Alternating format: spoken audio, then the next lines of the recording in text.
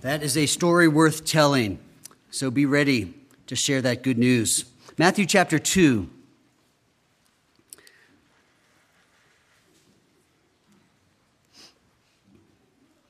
I want to finish this year out with a short series in finding joy.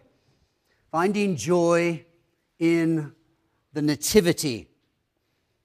But in order to find joy in the Nativity, we should be clear about what Nativity is. We use that word, and typically we use it in a very particular definition, that being the picture or model of the circumstances of Christ's birth. That would be more properly called the Holy Nativity, because Nativity is the story of any birth.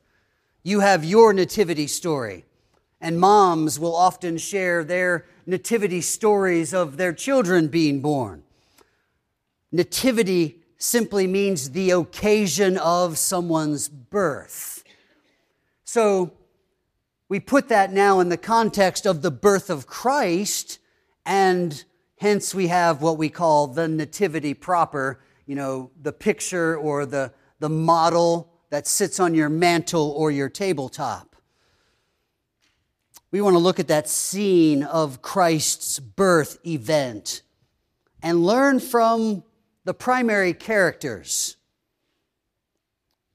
If you have a nativity set or 2 or 3 in your home, then you have the sermon series sitting there on your tabletop or on the mantle.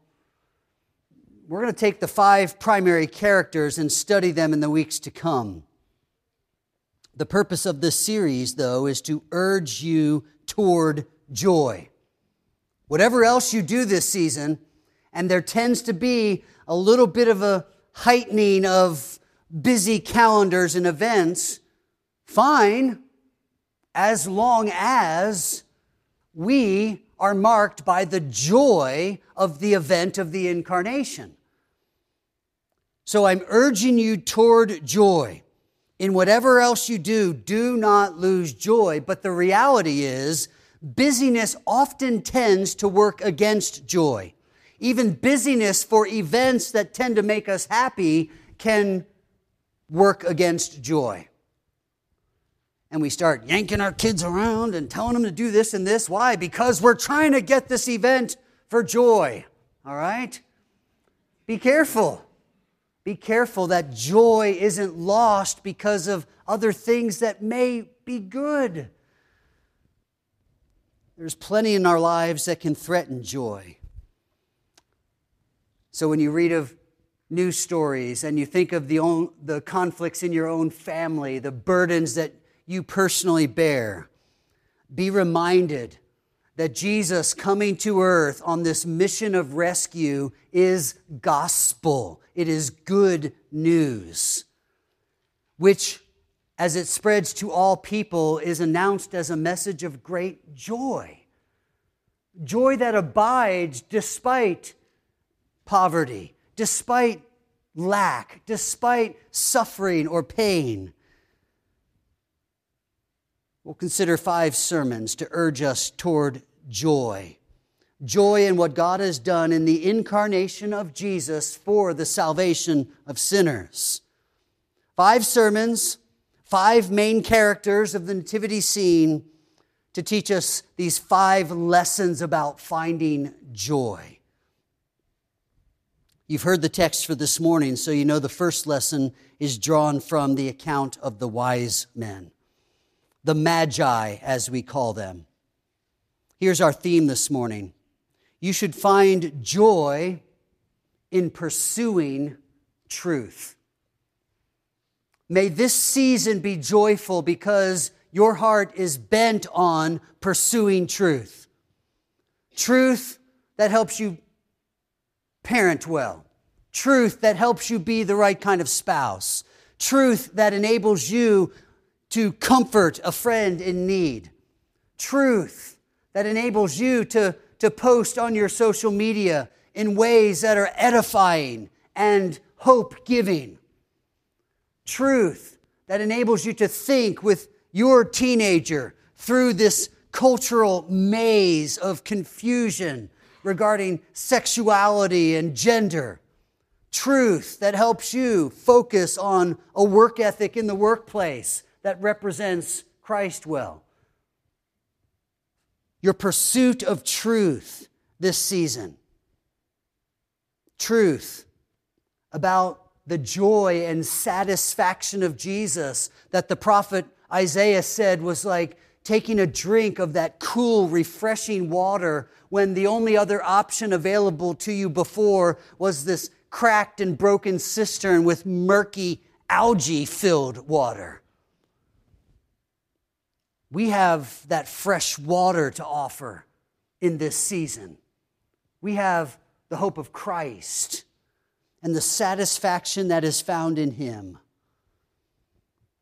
And many of you may have conversations this season in public places regarding the truth of Christ, His goodness, your satisfaction in Him, to the backdrop of Christian Christmas songs playing over the loudspeakers in department stores. It's like the table is set for us to just add our vote of confidence in God's plan of redemption. So what does Matthew 2 show us about pursuing truth? Well, there's a lot in the story of wise men that we don't read in this text or any other text, because the details that have become part of the nativity aren't details given to us in the text. We don't know that there were three, and we certainly don't know their names. We don't know if some of them were white and one of them were black. We just don't know those things, though that's how it's often presented to us. So we come to our text and want to know about these wise men and their coming to the King of the Jews. We want to know of their pursuit. That's the big picture that we're trying to take in. Here's what we begin to observe. Number one, God has revealed truth. God has revealed truth. That's the whole point of the incarnation. God is making something known. He is revealing more. Hebrews says in days before and in various ways God communicated to us, but now He has communicated to us through His Son. God is making Himself known. He is revealing truth. And we have a couple of clues in our text that this revelation is happening in our story. In verse 2 there, we see that the wise men came looking for the King of the Jews. And in our minds, we naturally connect these dots thinking, a shining light in the sky, King of the Jews. How did they get those two things together? Well, think less about the star and more about what they said they were pursuing. The star is auxiliary. They were pursuing a king. Why, pray tell, are these men from the east who have been serving their king just fine along the way, why are they suddenly interested in a king in a country that is dominated by Rome? It's really no country at all. Being King of the Jews means very little. If we think historically, we realize there's a problem here. If we think this is one nationality simply inquiring about the king of another nationality.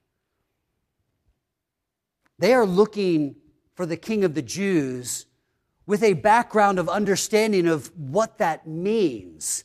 They've come with gifts, not to make political alliances, but to bow down and worship. When we take in this story, we realize God has revealed something of His truth to them so that they would pursue. They saw His star. That star is secondary to Him. They want to find Him. Again in verse 10, they saw the star. This revelation indicating pursuit. And in verse 12, we see that they are warned in a dream. God has revealed truth even in our story. But just notice how this truth, this revelation, kind of sits in the context of the story. Because the rest of the story is about kind of in the middle there. The beginning is they saw the star and begin pursuing. The end is they worship. And in the middle is Herod and his encounter with the wise men, with the scribes, sending the wise men to Bethlehem. And in this context, we find it interesting that God has revealed His truth. He is speaking now through His Son being revealed in the incarnation, the birth of Christ. And yet those details are coming to us side by side in the context of a story of a lie. Herod hears of this king and is troubled, and all Jerusalem with him. Herod's troubled because history tells us Herod was paranoid. Herod was terrified he was going to lose his position of power. We should find it quite easy to grasp that Herod would kill all the children under 2 years old when Herod killed his own sons so they wouldn't get his throne. So Herod is greatly troubled when he hears there's some talk of another king. He's going to find out who this is. And his wise men indicate that Micah was probably right. He's going to be born in Bethlehem, so he sends them to Bethlehem and tells them to search diligently for the child. And when you have found him, bring me word that I too may come and worship. Well, we know from the end of the chapter what Herod's worship looked like. It was worship of himself at great cost to those families with children under 2 years of age. Herod's lie is a lie to promote himself and to keep for himself what he desperately wants, position and power.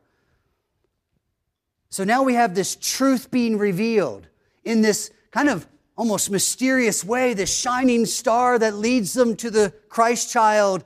Truth is being revealed. It's unfolding. This child in the manger is God's plan of redemption. He is speaking to us through His Son. And yet truth, now from this story, really from Genesis 3 on, will always be seen on a backdrop of lies.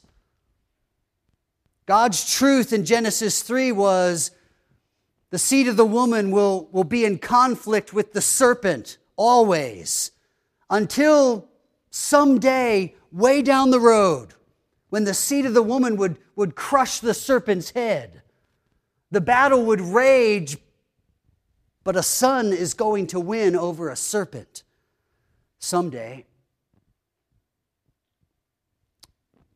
But that truth comes to us only because of a lie that was believed in the garden, as the serpent deceives Adam and Eve.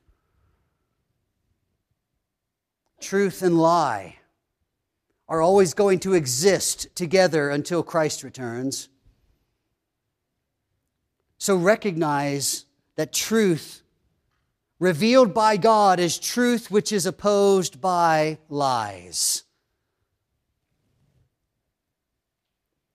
The devil will tell you that you can decide what is truth. And when you read of the nonsense, the confusion of transgender ideology, it's one thing to be confused in your mind and in your own feelings, and we can have compassion on someone who is confused and blinded by sin. But the folly is working itself out as these ideas are trying to work their way into legislation, and you see how nonsensical it is, how this is hard to articulate and put into any kind of universal practice. It's all built on a lie. Really the same lie of Eden. When the devil tells us, you know best, you know what's right, do what's right for you. You be in charge. You make the call. You know good from evil. Truth will be opposed by lies. Jesus in his earthly ministry as the light of the world is ridiculed and rejected and scorned. And an eventual showdown with the Pharisees, he tells them in this dispute over fatherhood, because they're still pointing back to this event and saying, you don't even know who your father is, you might be an illegitimate child. And Jesus shoots it straight with them and says, you're still of your father, the devil. And the lust of your father you will do. He was a murderer from the beginning and abode not in the truth because there's no truth in him. He's the father of lies. So there's only two options of thinking. There's only two options of worldviews. There is Christianity, what has God said is true, and there is every other worldview or religion that exists. There is truth and there is lies. Our story comes to us, truth. They come to worship the King of the Jews, the Son of God. And yet, racing alongside of their entourage is Herod's lie. No, that's what we're up against. It is truth opposed by lies, but it is also truth which, by indication of our text, is for all peoples. Think with a bit of a missions and outreach mindset here. And remember, these are not Jews that are hearing the gospel. They're coming to worship the King of the Jews. They know who this is. It's a reminder of what the prophet said, that the desire of the nations will come. One prophet said, God will whistle and the nations will bring their gifts. Much like you would call your children from a playground or call your dog in from the backyard, that signal is sent out. He's here. It's a gospel for all peoples. These Gentiles are included in the good news. But note also that these Gentiles happen to be rich and powerful. We often consider the alternative from Corinthians, not many wise, not many mighty are called. But don't think the gospel doesn't reach the wise and the mighty. Paul's argument in 1 Corinthians 1 is we have a simple message. We preach Christ and Him crucified. We don't need to convince and manipulate, and we don't need the advantage of somebody really in a powerful position becoming a Christian, because that would lend credibility to us. But don't think the gospel isn't for those who are rich and in powerful positions. We should pray all the more for them, because riches bring a snare. Power brings a sense of security. I'll tear down my barns and build new ones. Why? Because I've got it all under control.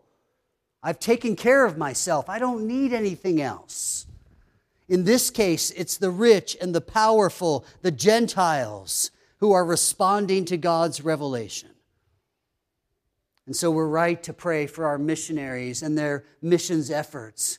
We're right to pray for our nation's leaders and to imagine the testimony of celebrity or politician renouncing the foolishness of their past decisions and acknowledging that from this point on, they're going to make decisions based on the Word of God. Oh, they might get voted out of office and never see the halls of Congress again, but we can rejoice in that. It's a truth for all peoples. And third, it's a truth which is traced throughout the Bible. I want you to realize from this story that God wanted His Messiah to be anticipated and then accepted. He had told us back in Numbers chapter 24 that a star would arise out of Jacob. He told us in Isaiah that a virgin would conceive and bear a son, and yet the religious leaders for the rest of Jesus' days wanted to nitpick at His virgin birth as illegitimate. Isaiah said to those who believe that would be a sign, a confirmation. Daniel gave us a timeline, numbered in weeks, as he called them, in periods of 7 years. And he said, when you add these up, you'll know pretty close as to when this Messiah is going to come. Micah told us to keep an eye on Bethlehem, for a shepherd ruler would come out of Bethlehem. Malachi told us that we would be able to see the ministry of the Messiah unfold when we see the ministry of this bizarre character, this one who would prepare the way, the forerunner. God wanted his Messiah anticipated. And so he gave us an Old Testament to create longings for a perfect priest, a perfect prophet, a perfect king, a perfect sacrifice. Everything in the Old Testament is designed to make us wait and anticipate. So the Bible hasn't been silent about this coming Messiah. And the Bible was there in its Old Testament law and prophets and history for these wise men to see. When we think of these wise men coming from the east, we realize that would be one of the hot spots of knowledge. Scrolls kept there. Wisdom and learning was seated there, as it would be in Egypt and a few other places. Historically, these wise men, the Greek word is where we get the term magi, are an elite class of princes and rulers. Persian roots, but even then the Chaldeans into the Medo-Persian Empire, that heritage lingers there in what we think of as originally Babylon. These men dominated society in their religious clout. Granted, some of that was sorcery, astronomy, blended with astrology. They were known as the medicine men of the day. They would divine the spirits, interpret dreams. Because of all that mystical stuff, we get our word magic from this Greek word magi. Because who were they? They were these men of learning who dabbled with all kinds of things that were above the common people and thus were entrusted to kind of have all the answers, the mystical, spiritual answers. But they also dominated society with political clout. They were seen as experts in all fields: science, law, philosophy, medicine. Their teaching became the basis of what we read in Scriptures, the law of the Medes and Persians. When you read of Esther's account, you hear that language. That came from these powerful political players of the day. We still use the word magistrate because of these wise men, the Magi. They were the political movers and shakers of the day. In their day, they were known as king makers. Oh, if you're a student of politics today, you still see how a candidate gets to be, nominated for his party's candidate. It's usually not because he has great ideas. Hate to break it to you. No lengthy debates like Lincoln and Douglas with deep philosophical concepts. No, it's usually a web of connection and power players working behind the scenes to make things happen. Those power players are what we call the wise men. They were king makers. You sat on a throne in many cases because you had won the favor of the Magi. It's interesting that even in the Old Testament, we hear language of the Magi in one verse. Jeremiah 39:3 mentions a name and a title. The name you probably don't remember, Nergal-Sharezer. But then his title is given, the Rab-Mag. Rab mean the great or high. So the chief of the Magi, the chief mag, he was called. So Nergal-Sharezer, the Rab-Mag, Jeremiah 39. We're told about one of the Magi. But the most notable kingmaker or Magi of biblical record, he studied the knowledge of the day. He interpreted dreams. He ruled over the other Magi. He influenced the king and thereby influenced a kingdom. Now we know him less as one of Babylon's magi and more for having spent a night in the lion's den, having interpreted a dream, for a king having seen handwriting on the wall and been called to interpret that. Daniel was a kingmaker, one of the magi. In Daniel 5, after that handwriting appears on the wall and nobody can interpret it, the queen tells the king, "Get Daniel." Sounds like Daniel was kind of in retirement, but he was known as the one person who could solve the puzzle on the wall. And she said, "There is a man in your kingdom in whom is the spirit of the holy gods. In the days of your father, light and understanding and wisdom like the wisdom of the gods were found in him. And King Nebuchadnezzar, your father the king, made him chief of the magicians, enchanters, Chaldeans, astrologers, because an excellent spirit, knowledge, and understanding to interpret dreams, explain riddles, and solve problems were found in this Daniel." The queen was the biggest fan of Daniel. She says, "Hey, remember the chief magi of the past? Your Father's Day, Daniel? Get him. He can tell you what this means." So these magi in Matthew 2, wise men, as we call them, have a historical and a biblical foundation to help us understand this wasn't just three guys on camels loaded with riches. This was likely an entourage, dozens, if not hundreds of people traveling with the kingmakers of their day, armies to protect them. And so when Herod sees them coming, he's afraid when he hears they're looking for a king other than him. And all Jerusalem is concerned because we don't know who this army is and why they're here. But we do know from our text why they're here. Because God had made himself known. God had made himself known in Revelation. These magi had truth, probably from Daniel's day. Maybe they could still talk about that legendary guy from a few hundred years before.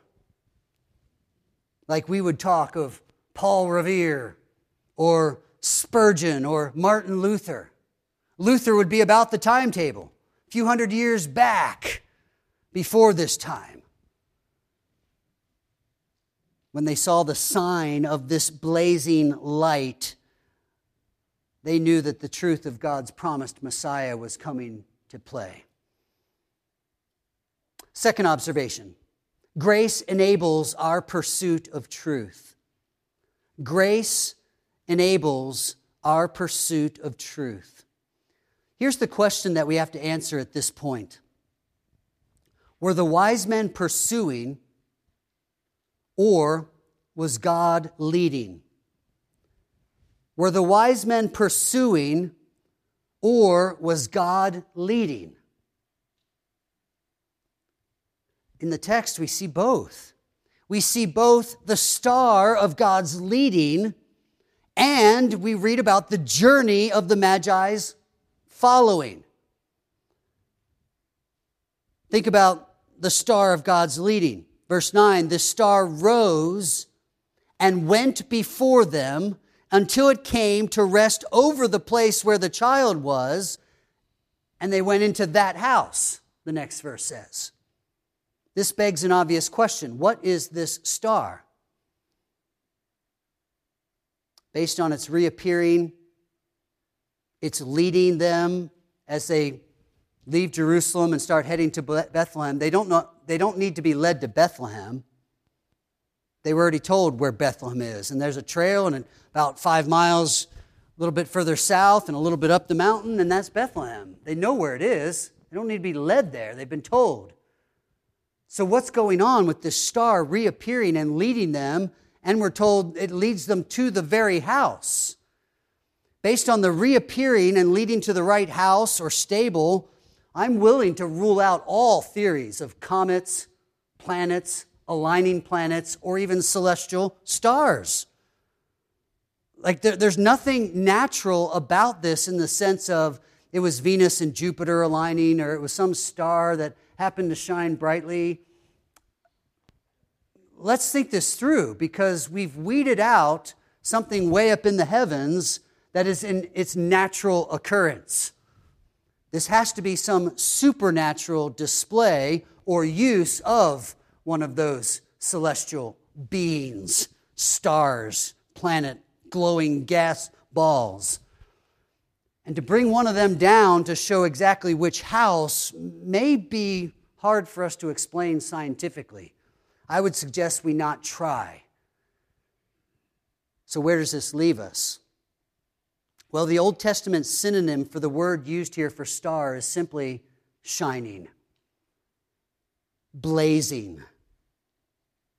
So what do we know in scriptures of blazing or shining light?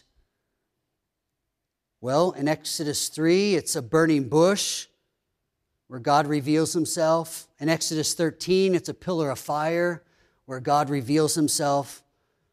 In Exodus 34, Moses' face is shining after being in God's partial presence where he revealed himself. In Luke 2, it's a light that terrorizes the shepherds as God reveals himself. In Matthew 17, it's the Mount of Transfiguration where Christ reveals himself in part. In Acts 9, it's Paul blinded by heavenly light as God reveals himself to a stubborn Pharisee. In John 1, it's John's vision of a figure who shines like the sun as God reveals himself.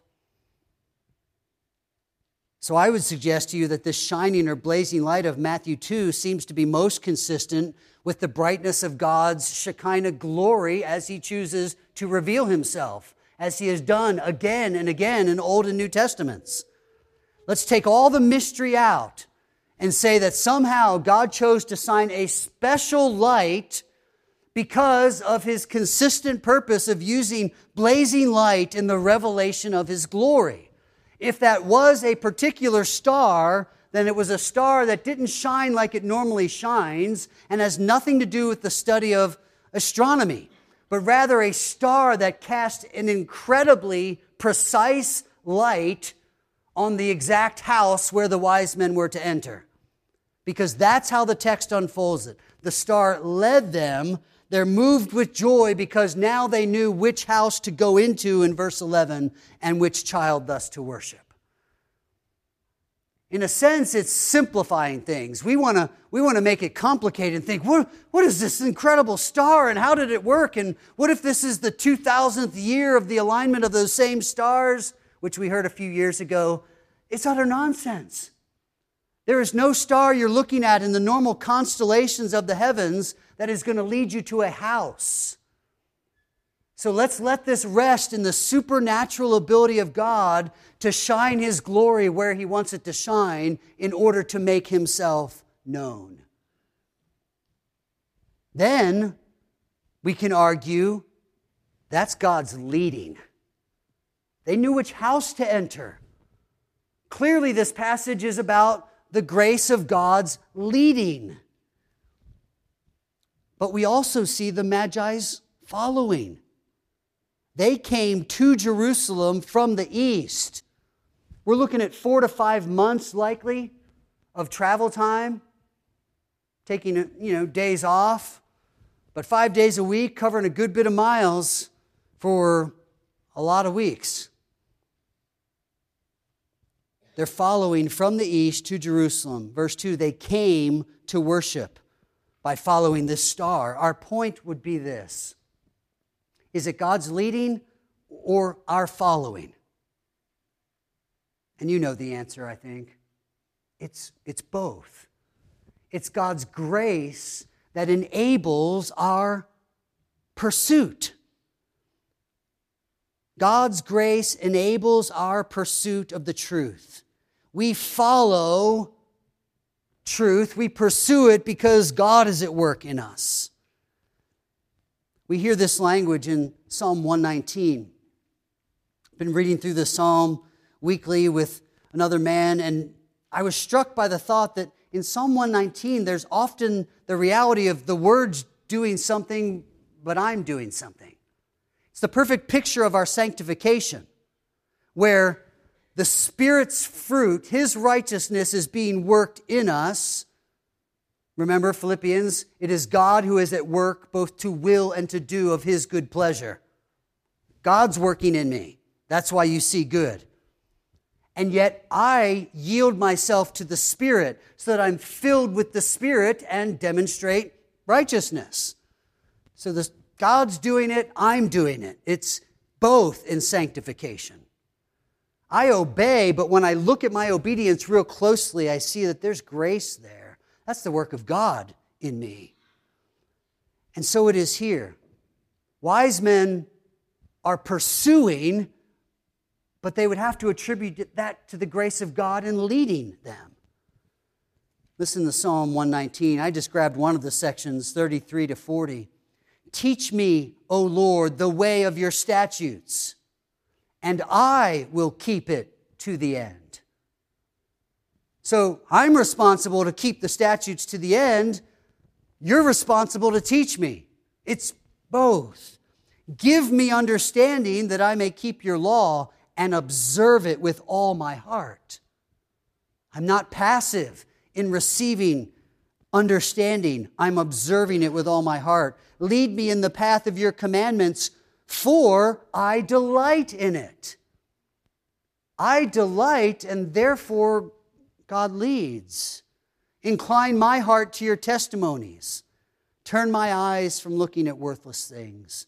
Confirm to your servant your promise that you may be feared. I'll fear you. You confirm your promises. It's both. This journey of our pursuit of truth shows us that God's grace is enabling our obedience, our desire, our passion, our pursuit. God's promise to us is grace that enables us to pursue truth.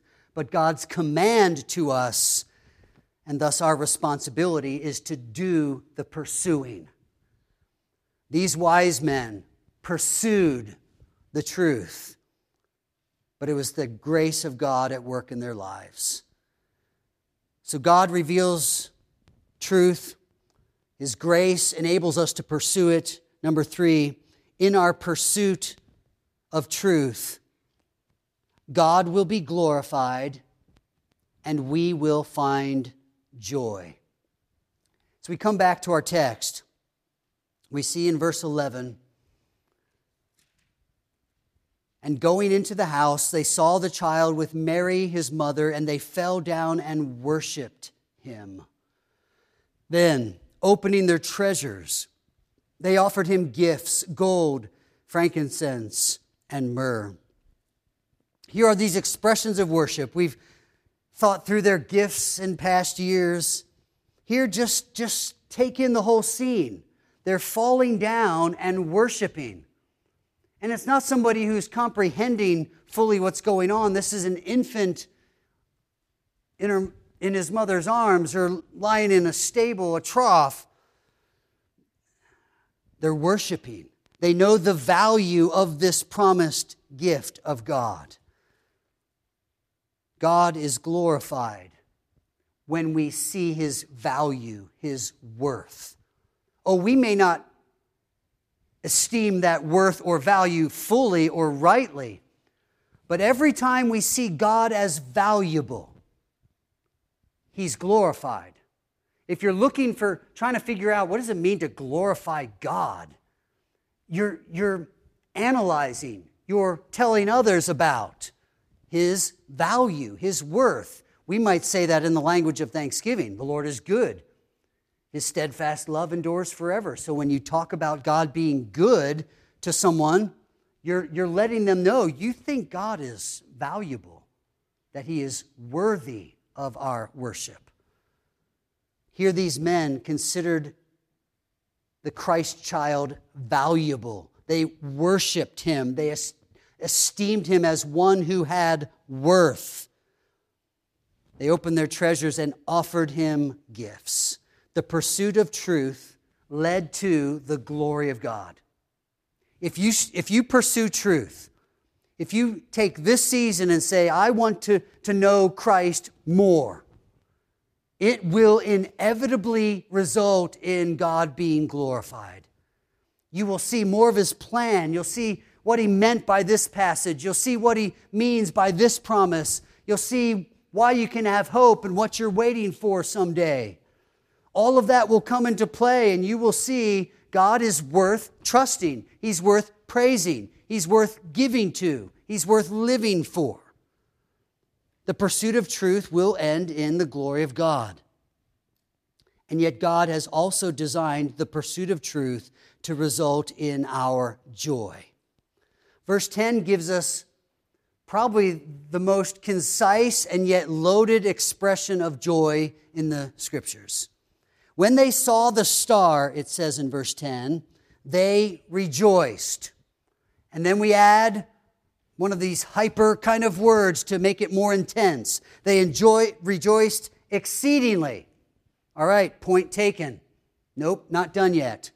They rejoiced exceedingly with what? With joy.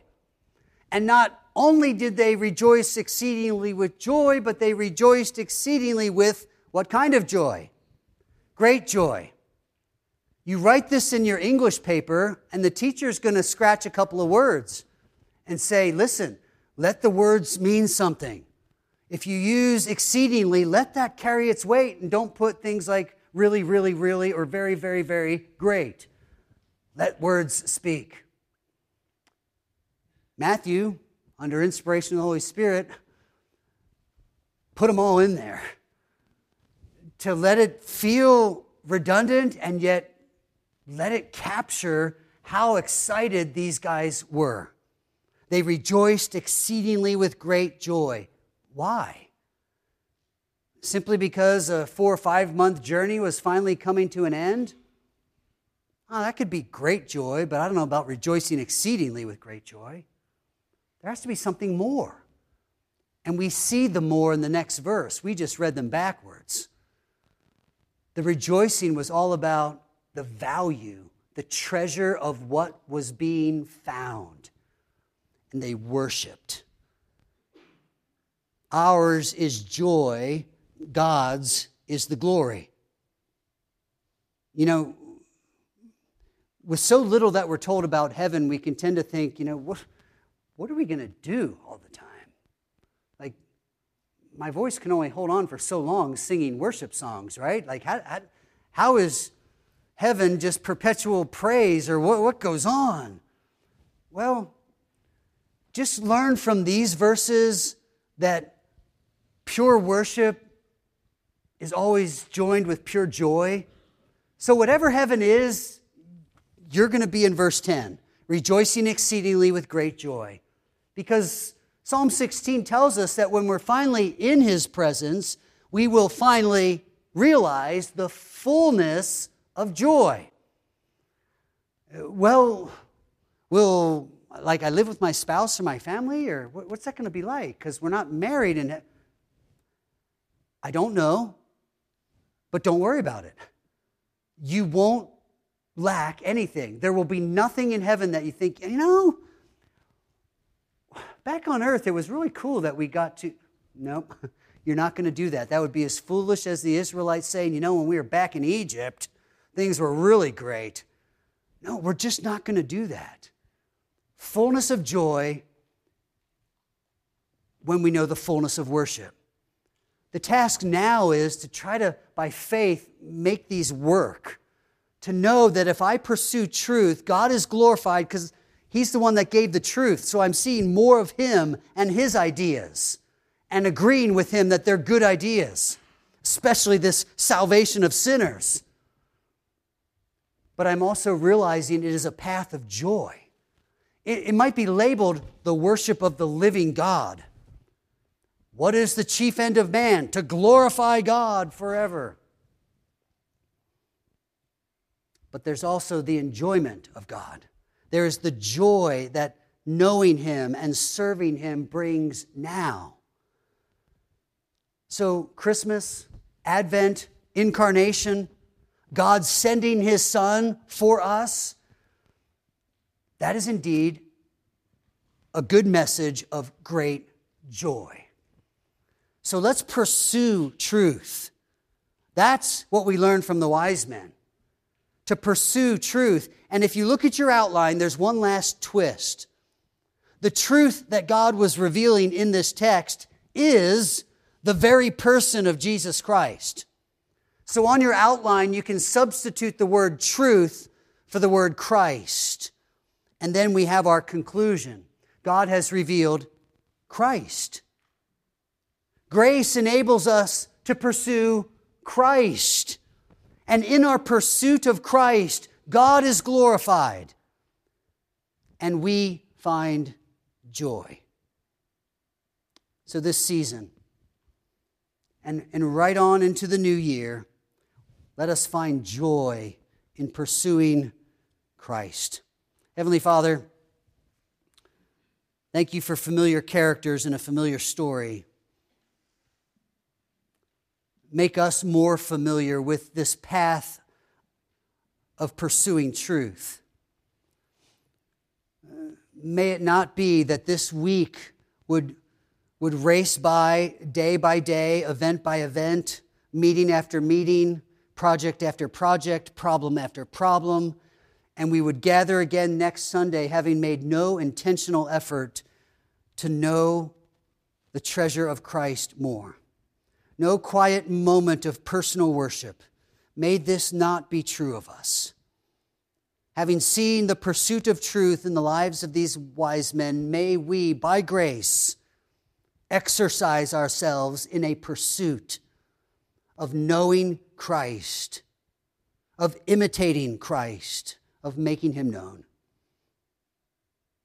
So help us in this season to keep our priorities right, to keep Christ at the center of our desire and as the hope of our satisfaction. And having done that, let us sit back and enjoy the host of blessings that you give us as your people, and keep us thankful. For really, we move from the season of Thanksgiving into the season of Thanksgiving. Thanksgiving for the bounty of good things we enjoy, to the thanksgiving for the good gift of Jesus and the salvation that we find in Him. There's one here today who has never encountered the Christ of Christmas, the Christ of this incarnation, the Christ of the Nativity. Would you open their eyes in your mercy so that they could treasure your Son? We ask this in the name of your Son, Jesus, our Savior and our Lord. Amen.